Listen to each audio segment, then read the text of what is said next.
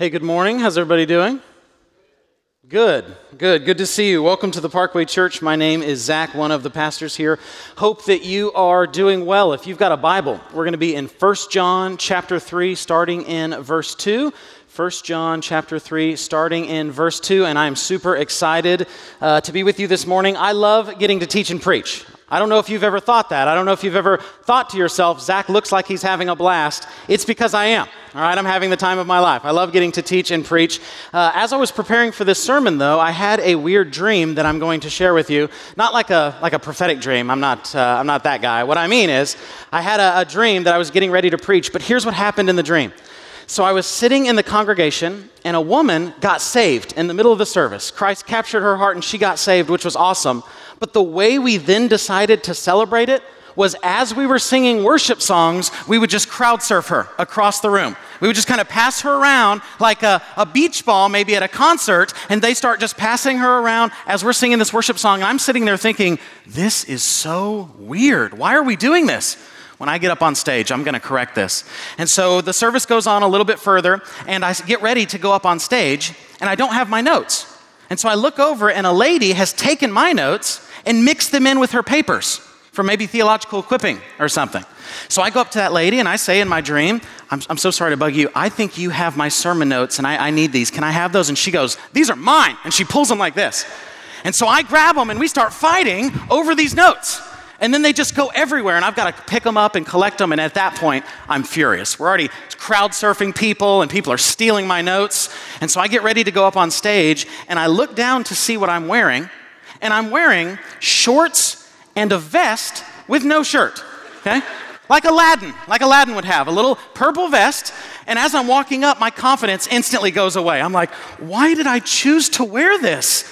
Everybody's going to see my tummy. And so I do that, and then I wake up from the dream. But here I am, clothed with my notes. So let me pray for us, and then we will get into this text here in 1 John 3. Let's pray. Father, we come before you through the Son and by the Spirit and confess that you are great. We confess that you are unlike us, and that we oftentimes commit the sins of Adam and Eve, and that we try to be like God instead of just submitting to you. So would you help us? Would you forgive us? Would you guide us? I pray for a tremendous amount of clarity as we get into this text. I pray that you would use your word to cut us, and then you would use your word to heal us. We love you, and we thank you. We want to ask it all in Christ's name.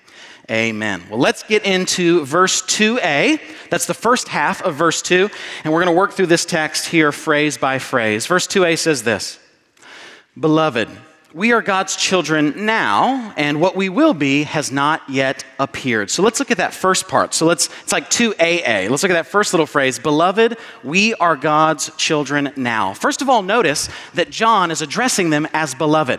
We have seen this throughout the book of 1 John. John is this apostle. He's this kind of fatherly, grandfatherly figure in the faith, and so he will constantly address the Christians as beloved, little children, whatever it might be. And these are not pejorative terms. He's not downplaying them. He's saying, I love you. Please hear what I have to say. And the first thing that he says is something that's true of us now. If you're a Christian, what I'm about to tell you is true of you right now. You're not waiting for this to be true. It's true right now, that we are God's children. That's what the text says, okay? Now, let me be extremely clear what this does and does not mean. When we say that Jesus is the Son of God, and when we say that you and I are sons and daughters of God, we do not at all mean the same thing. The Bible is clear that for God so loved the world, he gave his only begotten Son. Jesus is God's Son by nature. He has always existed. He has eternally been the second person of the Trinity. He has eternally been the Son. When the Bible calls us sons of God or daughters of God or children of God or something like that, it's an image. It's a metaphor. It's where God counts us in a relationship with him, despite the fact that we're just these little people made out of the dirt that God made. So Jesus is God's Son by taxis, by filiation, by nature, whereas we are God's children seen by adoption. That's the idea. Let me give you a really helpful paraphrase of this as we get ever increasingly closer to Christmas. It's this: the Son of God by nature, we'll put it on the screen as well, there it is. The Son of God by nature became a Son of Man by incarnation, that the sons of men by nature might become sons of God by adoption. But that's the idea. We are God's children by adoption. He takes these creatures that he has made that have rebelled against him, and what he does is he not only forgives us, he adopts us. I think we have a lot of trouble believing that. I think a lot of us would say, yeah, God forgives me, but he doesn't really like me. He doesn't really love me. No. He adopts you.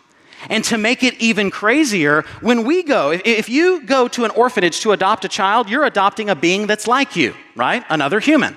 Well, when God goes to the orphanage, he's adopting a being that is unlike him. It's more like he goes to a pound and takes a puppy and then treats that puppy like it's his son or something like that, okay? Because we are just humans. So you know those people, and I have to be careful here, that way I don't be too mean. You know the people that treat their pets like people? You know these people? They'll take their little dog, Bootsy or whatever, and they will put a sweater on him, and they'll put little shoes on him, and they will sometimes even let him eat at the table with other people. Now, to me, that is insane because that is a dog. The gap between you and God is infinitely more, though, than the gap between a dog and a human. That's what God does. When God adopts people, he doesn't adopt God. He's the only God. What he adopts are humans and then considers us to be his children. That's what the kind of crazy love that cat lady has for her cats, that she treats as her babies. God's love for us is even more than that. It's even crazier than that. It's even beyond that we would be considered to be sons of God by adoption. The New Testament scholar, he's a German, you can tell by his name, Rudolf Schnackenberg, that's a great name, says this: being a child of God is above all to experience the love of the Father. It is not the child's similarity to him, okay? Now think about how encouraging this is. If you have been adopted by God, think of what that means. First of all, it means you don't have to get better for God to love you. God only adopts problem children, okay? God only adopts special needs children. That's what he does. So if you think to yourself, man, I feel like I can't get it right, and I feel like Christianity is easy for everybody but me, we all feel that way, and that's who God adopts. God chooses the foolish things of the world to shame the wise. He doesn't adopt the best and the brightest. Look around, right? Aren't you glad?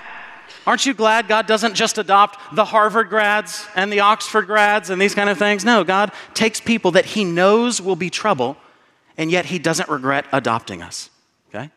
You also need to know that if we're adopted by God, it means that God will never put you back up for adoption. Your salvation is set. Your salvation is secure. God doesn't just forgive your sins. He adopts you, and he does not put you back up for adoption. At no point does God say, I didn't know this person would be that much trouble, and had I known this is taking a lot of my divine time, and so I really wish I would have done things differently. No. God, when he saves you, has already ordained / knows everything that you're going to do, all the trouble you will be, how hard it will be to sanctify you, and yet he adopts you, he loves you, and he doesn't put you back up for adoption. And it also means this, that if you're in a relationship with God because of Christ, God always loves you even when you're being bad, even when you're struggling, even when you're sinning. Yes, he will discipline you if he needs to because he loves you, but his love for you doesn't change. So I've got 2 kids, I've mentioned this. My son is 4, his name is Judah, and my daughter Isla is 2, and she is very sweet, but also very sassy, okay? She has a lot of personality. So if little girls are made of sugar and spice and everything nice, she got a lot of spice, if I could say it that way, okay? And so we were sitting in the living room, her and I, and my son Judah got in trouble. So he was disobeying his mom, and so mom took him into the bathroom to discipline him. And Isla looks up at me and she says, Judah, trouble? And I said, yeah, Judah's in trouble. And she goes, like that, like this maniacal laugh. And I'm trying to hold back my laughter because it's adorable. And so I said, Isla, it's not good that Judah got in trouble. That's not funny. She goes, it is funny. And she does it a second time. And then we start walking to the car because we're going to get dinner, and she looks up at me and she goes, I'm bad. And I said, Isla, I don't want you to be bad. I want you to obey. She goes, no, obey. I'm bad. So pray for me because if we don't get that under wraps now, that story ends with me having a son-in-law that I hate. Okay? And so what we're doing, though, is we're shaping her. Now, at no point in that process do I think to myself, I think I'm going to put her up for adoption. I think that because she's bad and knows it and revels in it that I think, I really wish she wasn't my daughter. No. My love for her doesn't change. And if I, being evil, can be kind to my kids, how much more can God to his adopted children? Now let's look at the next part here. We've got kind of a double encouragement here. We've got, beloved, we are God's children now. This is already true of you. Rest in that. But then he says something else. He says this, and what we will be has not yet appeared. So he's saying, not only are you adopted now, but there's more good stuff coming. That what you will be when you are resurrected, when your salvation is complete, has not fully been shown yet, but it's coming. And there's a mystery here. He's saying, we're adopted now, but one day you'll be resurrected. One day you'll be free even from the temptation of sin. That day is coming, and there's a mystery to it. We don't know everything about it, but it's coming, and it's going to be good. Anytime I've taught on the resurrection, people have a bunch of questions that the Bible just doesn't address, right? They'll say things like this: what age will we be?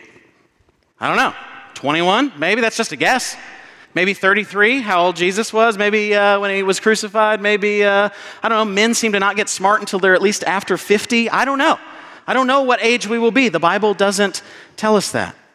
I know that when we're resurrected, we won't have any deformations, but really, how short is too short for resurrection standards?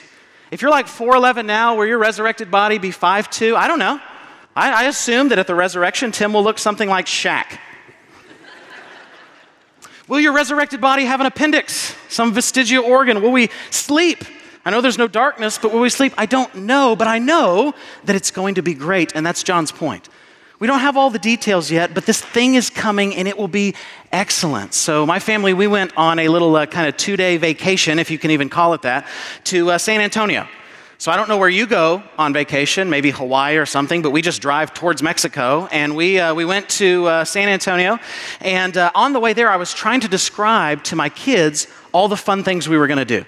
I was like, we're going to go to the Riverwalk, and we're going to go to the Alamo. What's the Elmo? No, not Elmo, the Alamo, remember? And I'm trying to describe going to the zoo and all these kind of things, and they just weren't getting it. So I had to say, listen, it's going to be great. Just trust me and you'll see. All you need to know is that I'm not a liar, and it's going to be great, and you're going to have fun. You can't fathom all the details now, but trust me because it's going to be great. That's really what John is doing in this phrase here. We're already adopted as God's children now, and our final salvation is yet to come. Now, this gives us a tremendous amount of hope. How do we go through suffering now? How do we deal with issues now? How do we deal with these problems now? And it's by not looking at just the now, but by looking at the future. That one day, when Christ comes back, he will make everything that makes you sad untrue. Amen? Here's what John Calvin says about this. For as to our body, we are dust and a shadow, and death is always before our eyes. We are also subject to 1,000 miseries, and the soul is exposed to innumerable evils, so that we find always a hell within us.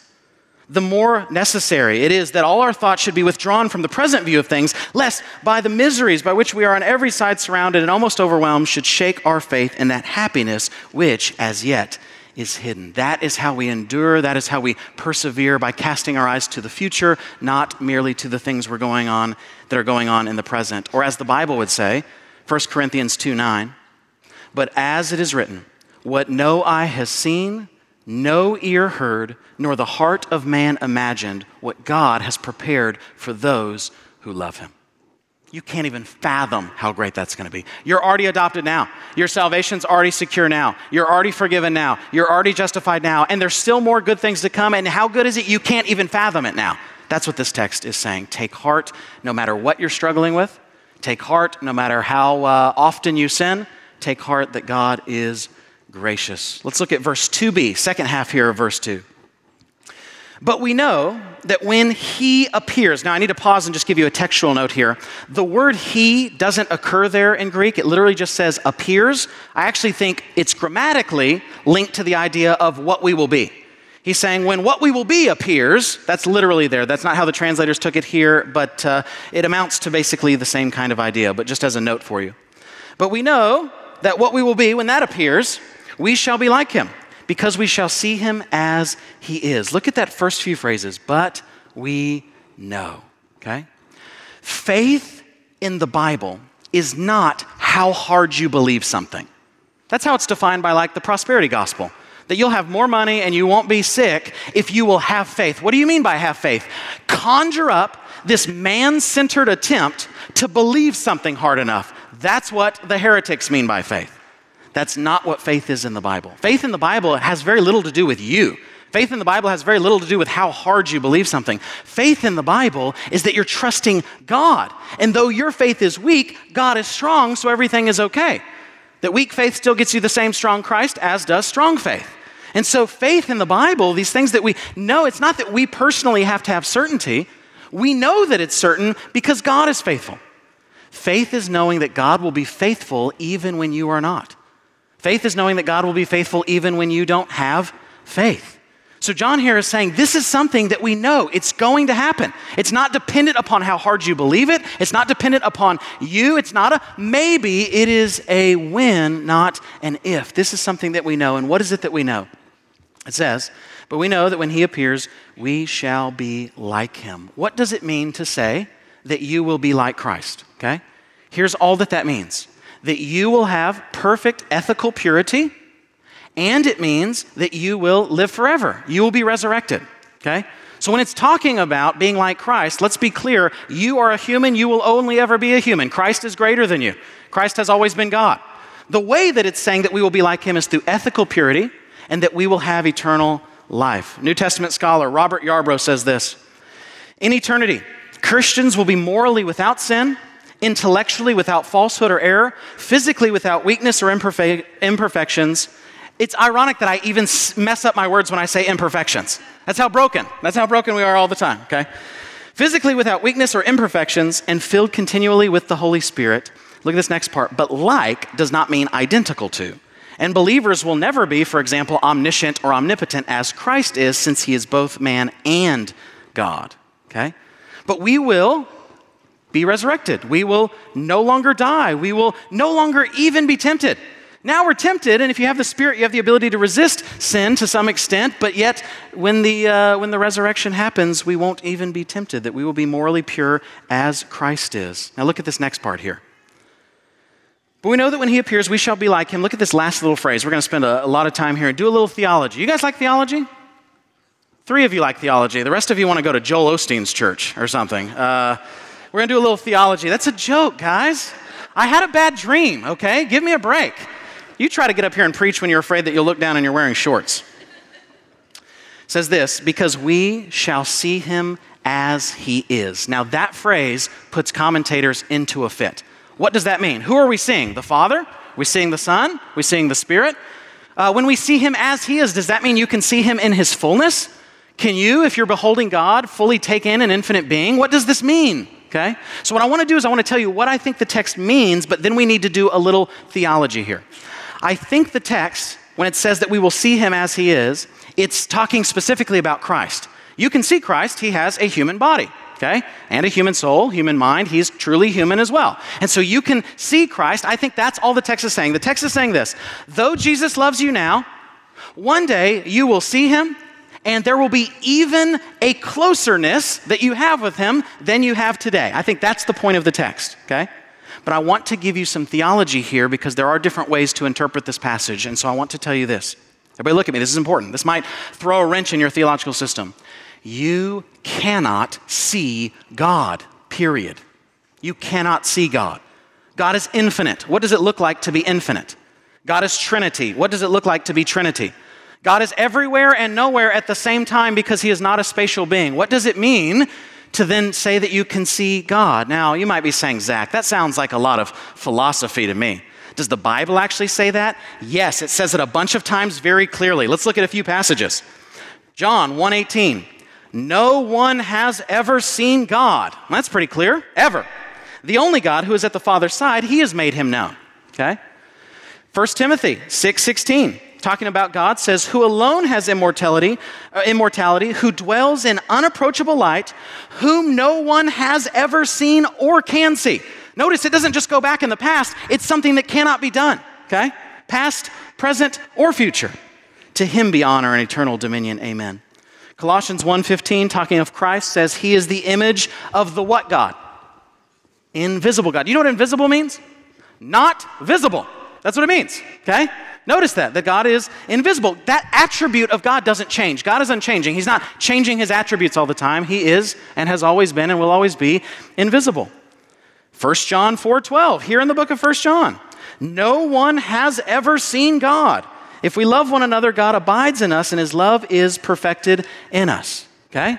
So you cannot see God. Now, if you are a good theologian, though, here's what you're saying. You're saying, but Zach, what about the times, especially in the Old Testament, where it seems like people do see God? How are we supposed to understand that? Here's how you understand it.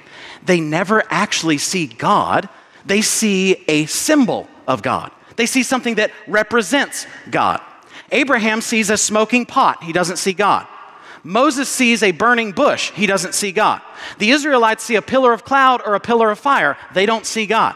Isaiah has a vision, a symbol, but he doesn't see God, okay? So what you need to understand is places in the Bible where it says that Moses and God would talk face to face has nothing to do with visible seeing. God doesn't have a face. It has to do with closeness of community, okay? That's the idea. So, can you see God? No. What does it mean then when the Bible says that blessed are the whoever's, for they will see God, or that in Revelation that we will see God? The idea is this, that you will experience God's presence. Not that you will physically see him, he cannot be seen.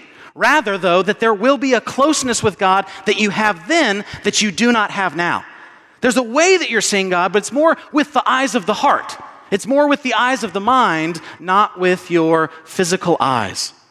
This, by the way, has always been the position of Christianity. Let me give you a great quote from an early church leader named St. Jerome. He was the one that translated the Bible from Hebrew and Greek into Latin. Here's what he says. The eye of man cannot see God as he is in his own nature. And this is true not of man only. Neither angels, nor thrones, nor powers, nor principalities can see its creator. This fact is true, listen to this, not only of the divinity of the Father, but equally of that of the Son and of that of the Holy Spirit, forming one nature in the Trinity. That it cannot be seen by the eyes of the flesh. Look at the next line, though. But by the eyes of the mind, of which the Savior himself says, blessed are the pure in heart, for they shall see God. So you will really experience God, but the way that you experience him is not with physical looking, because God can't physically be seen, but there will be an experiencing of God that will bring you more joy than anything you can fathom, okay? Anything you can fathom. There's a sense in which we try to behold God, but it's in a sense with our heart, not with our physical eyes. In case you're not convinced, this is exactly the way the New Testament talks about seeing God. Let me give you a passage here. 2 Corinthians, as the British would say. 2 Corinthians 3:18, 2 Corinthians. And we all, with unveiled face, so it's talking about us viewing God right now. And we all with unveiled face, beholding the glory of the Lord, are being transformed into the same image from one degree of glory to another. For this comes from the Lord, who is the Spirit. Notice what the Bible's saying. It's saying right now, you're beholding God, and as you behold God, he transforms you. How are we beholding God now? Not by physical seeing, but by this seeing with the eyes of our heart, our longing to think about and to know and to reach out and experience God. Okay? That's the idea. That's the idea. This is what is known in theology as the beatific vision. I don't know if you've ever heard that phrase. In theology, this is called the beatific vision. The idea is that as we seek to encounter God and encounter God's presence, he transforms us through that. He changes us through that. So to use a little, elaborate on an analogy by St. Augustine, think about for a second that of all the sand on the beach. You ever been to the beach? I hope you've been to the beach. It's got a bunch of sand. Now, however big that number is, multiply that by all the beaches on the world. And however big that is, multiply that number by how much sand is actually in the ocean. You see, the beach is just a small sliver. And whatever number you come up with, you are not one bit closer to infinity than when you began. And when you try to grasp that thought, you're barely grasping at seeing who God is. You're reaching at mist to try to figure out who God is. That's how great, that's how awesome, that's how other God is. If when you're thinking of God, you think you have comprehended God, as Augustine would say, you're not thinking of God, okay? So yes, you will see Christ because he has a physical body because he's also man, but you will not see God's deity, but you will encounter God, and that's what the Bible is talking about by talking about seeing God and these kind of things here. Now, you need to know that it is by the beatific vision that we are actually sanctified. So let me just break this down as pastorally as I can. The devil will do anything he can to get you to not look at God, to get you to not look at Christ. That's his job. He doesn't care what else you look at, as long as it's not Christ. He doesn't care if you're looking at future worries because your eyes are off Jesus. He doesn't care, ladies, if you're looking at body image issues, that you think you will finally feel beautiful and loved and accepted based upon how much you work out or what you eat or whatever it is. He just doesn't want your eyes on Jesus. He doesn't care, listen to this one, he doesn't care, the devil doesn't care if you're looking at how good and how holy you are. The devil loves legalism because it takes your eyes off Jesus and you're constantly looking down at self to see how holy you are. The devil doesn't care what you're looking at as long as it's not Jesus. I struggle with anxiety and depression, and here's the irony when you struggle with one of those things, or both, is that you're always thinking, how do I get out of anxiety and depression? And your thoughts are not on Christ, your thoughts are on yourself. You guys ever seen the movie A Beautiful Mind with Russell Crowe? It's a great movie. He is a brilliant mathematician, but he sees people that are not there. He has a mental illness, and he sees people that are not there. He finally realizes that they're not real because as everyone else gets older, those people don't get older. That's how he finally realizes that they're not real. Spoiler alert, this movie's been out for like 20 years, so sorry if that just ruined it for you. Now, here's what's crazy. The people don't go away. What he has to learn how to do is to not acknowledge them. There's this great scene in the movie where he's screaming at someone who's not there, saying, "You don't exist." And the guy's like, "Then who are you talking to?" And so the whole point is to say, he'll finally learn, I just can't acknowledge that. It's still going to hit me. They're still going to appear. But giving into it and thinking about it, that's when I'm toast. So there's a great scene where he's teaching the class, and there's a little girl playing jacks in the corners that doesn't really exist. And he's teaching, and he kind of looks over there, and he has to look away, and he has to keep teaching. That's exactly what it's like with temptation. That's exactly what it's like with anxiety. That's exactly what it's like with depression. It will scream, "Look at me. Deal with me. Take your eyes off of Jesus and look at the problem." And the way that you actually fight those things is by not looking at them, but by looking at the Savior. You are transformed by this beatific vision as you seek to look upon God and His glory, as you meditate on God, as you take God's word and you keep it before your mind's eye all the time. That is one of the ways that we guard against sin, is that God has given us His word and His word is true. And as we are transformed by the renewing of our mind, we have this ability to fight against sin. Verse 3, "And everyone who thus hopes in Him purifies himself as He is pure." That's the command of this passage. It's not even stated like a command. It's stated as this thing that's just true, but it's an implied command in here. Whoever knows Christ must also be pure as Christ is pure. And by the way, this should be no shock to you that the Bible commands us over and over again to be holy, to be righteous, to be pure. Let me give you a few passages. James 4:8. "Draw near to God, and He will draw near to you. Cleanse your hands, you sinners, and purify your hearts, you double-minded." By the way, just as a fun aside, I saw in a church bathroom one time, over the urinals, it said, "Wash your hands, you sinners," James 4:8, which I thought was really funny for the church to do that. Anyway, 1 Peter 1:22, "Having purified your souls by your obedience to the truth for a sincere brotherly love, love one another earnestly from a pure heart." More purity language. Here's some more. 2 Corinthians 7:1. "Since we have these promises, beloved, let us cleanse ourselves from every defilement of body and spirit, bringing holiness to completion in the fear of God." Hebrews 12:14, "Strive for peace with everyone and for the holiness without which no one will see the Lord." So let me ask you this question. Does the Bible command you to be pure and to be holy? Yes, it does. Okay. Now listen, this next part's essential. I think most Christians, though, are going about that process the wrong way. Okay? Yes, we're to be holy, but how do we actually do that? How do we actually walk in holiness? Okay? Sanctification is a fancy theology word that means growing in holiness. Justification is where God declares you to be righteous because of Christ, though you are not practically righteous. Sanctification is where you grow in your day-to-day holiness. So when I say sanctification, I just mean growing in holiness. Here's what's weird about sanctification. If you look at it directly, it eludes you. But if you look at Christ, you get sanctification as well. So let me give you a bunch of parables, right? Like Jesus will say, the kingdom of God is like this. Let me give you a bunch of these with sanctification. Sanctification is like these bunnies in my backyard, where if I look directly at them or I try to go get them, they run away. But if I look at something else, they just come and sit alongside me. That's kind of like sanctification. Sanctification is like, have you ever tried really hard to make yourself fall asleep? It just gets worse, right? So you're thinking, I've got an early morning tomorrow and I'm going to be so tired. You start counting sheep, you're trying to make yourself fall asleep, and the sleep eludes you. But if instead you relax and you think about something else, then you fall asleep. Sanctification is like when you mow your yard, and if you're mowing and you look down right just in front of the mower, you're going to be turning all kinds of weird ways. Okay, if you're looking just in the front of the mower, how am I doing today? Did I read my Bible? I said a curse word when I stubbed my toe, and you're just looking down at the mower. Rather, what you have to do is you have to look out at something outside of you, let's call it Jesus, and that post on the fence. And as you're looking at that, your lines will be straight. Sanctification is like working on a farm. You might just go work on a farm, and all you're thinking about is farming. You're thinking about throwing hay and carrying around sacks of grain, and you look up 6 months from then, and you've gotten very physically strong. You weren't trying to get physically strong. You weren't focused on getting strong. You were just focused on farming, and the strength just kind of happened as you were focused on something else. Sanctification is like a magic eye. You guys remember what magic eyes are? They were like these posters or these books that you could see 3D images in. Well, if you take a magic eye and you just look at every individual line, it's just a big mess. What you have to do is you have to look through the image. You have to see through it. You have to focus on, you got to put it near your nose and back up. And then all of a sudden, the entire beautiful picture comes together.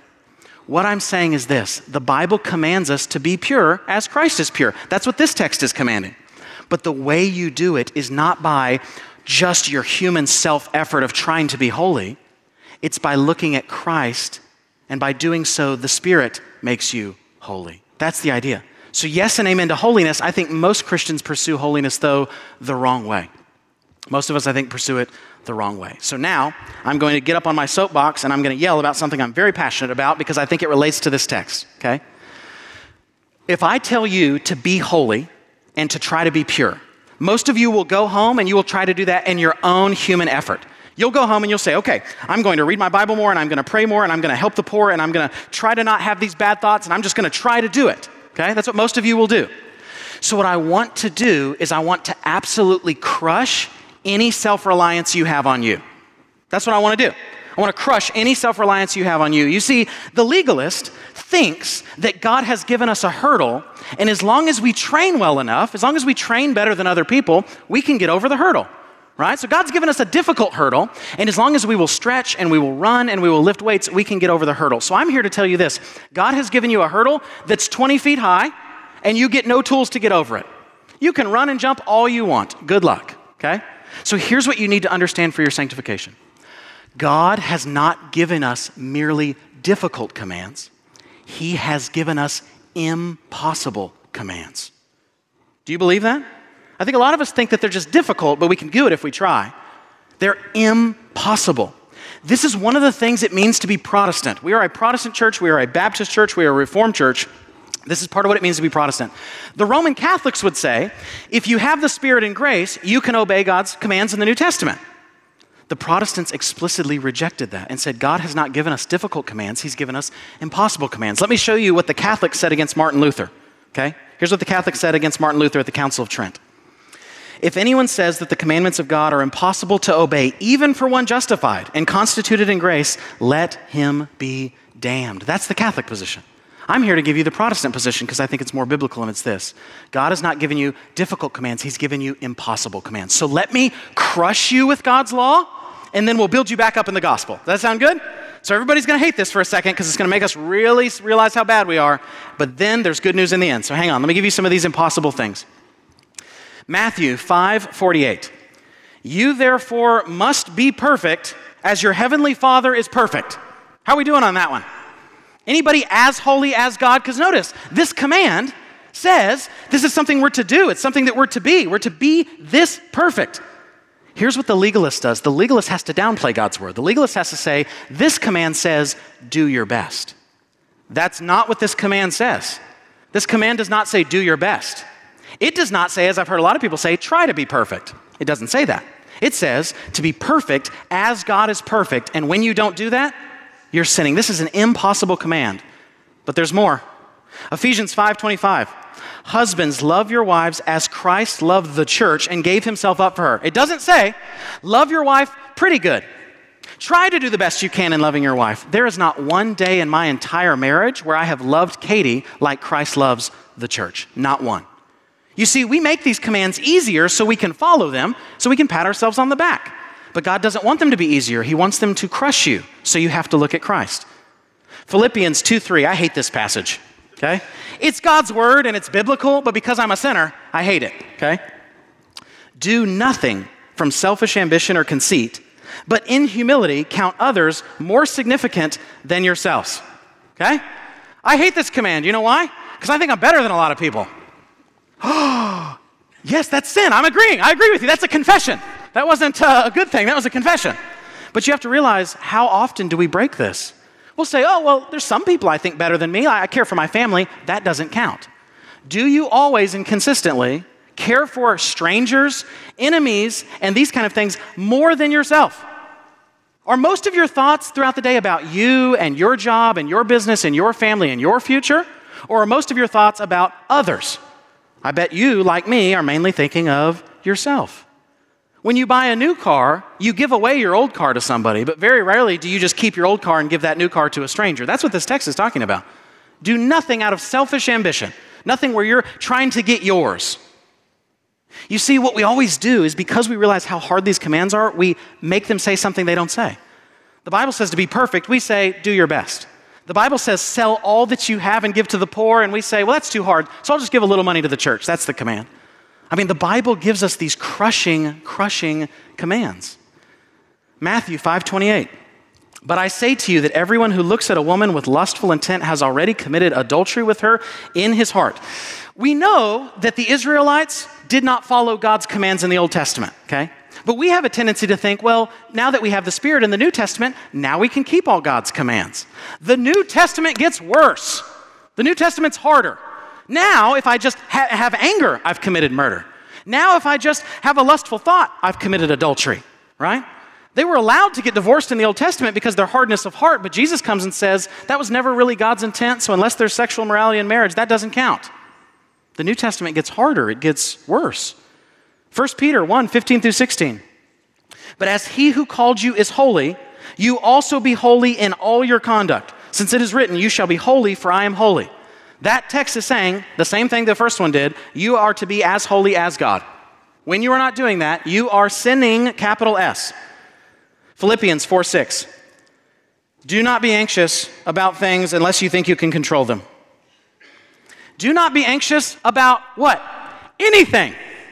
We break this every time you have a worried thought that you dwell on about your job, money, your family, some sickness, somebody who doesn't like you, what other people think about you, whatever it might be, you're breaking this command.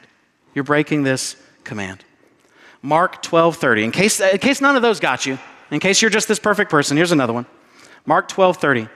And you shall love the Lord your God with all your heart and with all your soul and with all your mind and with all your strength. If all your thoughts 24/7 are not to the highest degree, without any stain of sin possible and glorifying God, you are not following the greatest command, and neither am I. Every sin I commit, I break this command. Every time I become worried, anxious, selfish, focused on self, unforgiving, whatever, I break this command. God's law is crushing. Now, what people do is they realize these commands seem unattainable. They seem unobtainable, so we'll make them easier. Try to be holy. Try to not lust. Try to do these things. So I want to give you something that's important when it comes to God's commands, and it's from the consummate theologian, Yoda. Do or do not. There is no try. God's commands here are not try to do them, they're to do them. So wait a second, Zach, if what you're saying and what the reformers are saying and what Calvin and Luther and those guys are saying, if what you're saying is that God has given us impossible commands, what hope do we have? You have no hope, which is why you need to trust Jesus. You have no hope in yourself, okay? You must trust Christ. Yes, grow in holiness. The way you'll grow in holiness, though, is not by trying harder. You're going to grow in holiness by looking at Jesus. The reason I give you this is because as long as you think there's still something in you that can actually keep God's commands, the Catholic view, as long as you think that, you will never have the joy, nor the rest, nor the freedom that God has for you. You cannot keep God's law. It is impossible. It is there to crush you.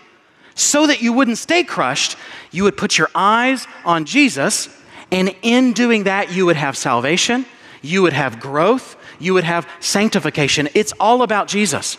My hope is that for those of you still trying to get over the hurdle, today might be the first day that you throw your running shoes in the trash and might simply rest in the mercy and love and grace of God. That's how it works.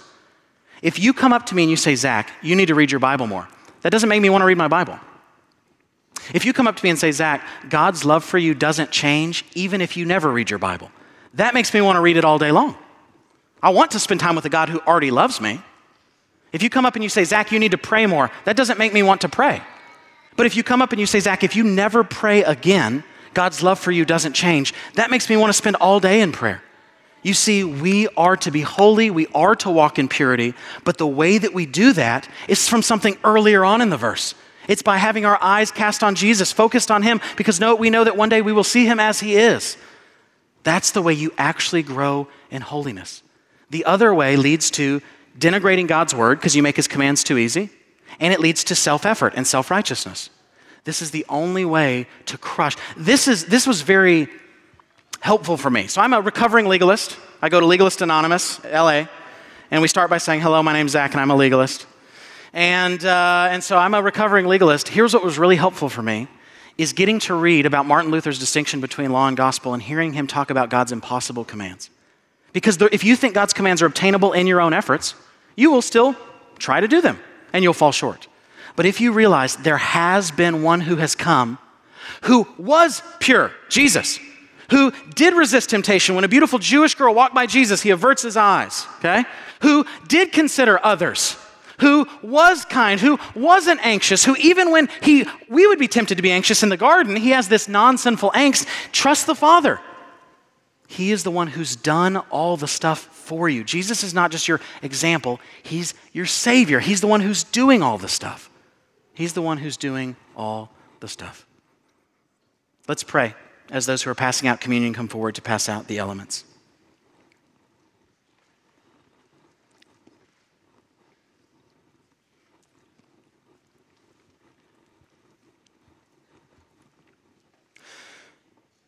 Father, we come before you only because Christ has made a way and because you've given us the Spirit by whom we cry out, Abba, Father, because we have been adopted. And so we thank you so much for this text. We pray that you would help us believe it.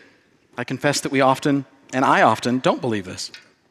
I confess that I usually think that you have to forgive me because you're not a liar, but I forget that you actually love me, that you actually like me, that you've adopted me.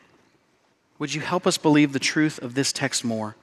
We look forward to the day where we get to experience your presence more unhindered, and we ask that you would guide us and help us in the meantime.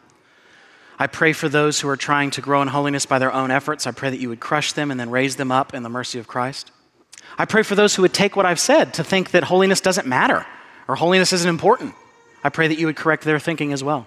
We love you. We thank you as we focus on Christ's death and communion. Amen.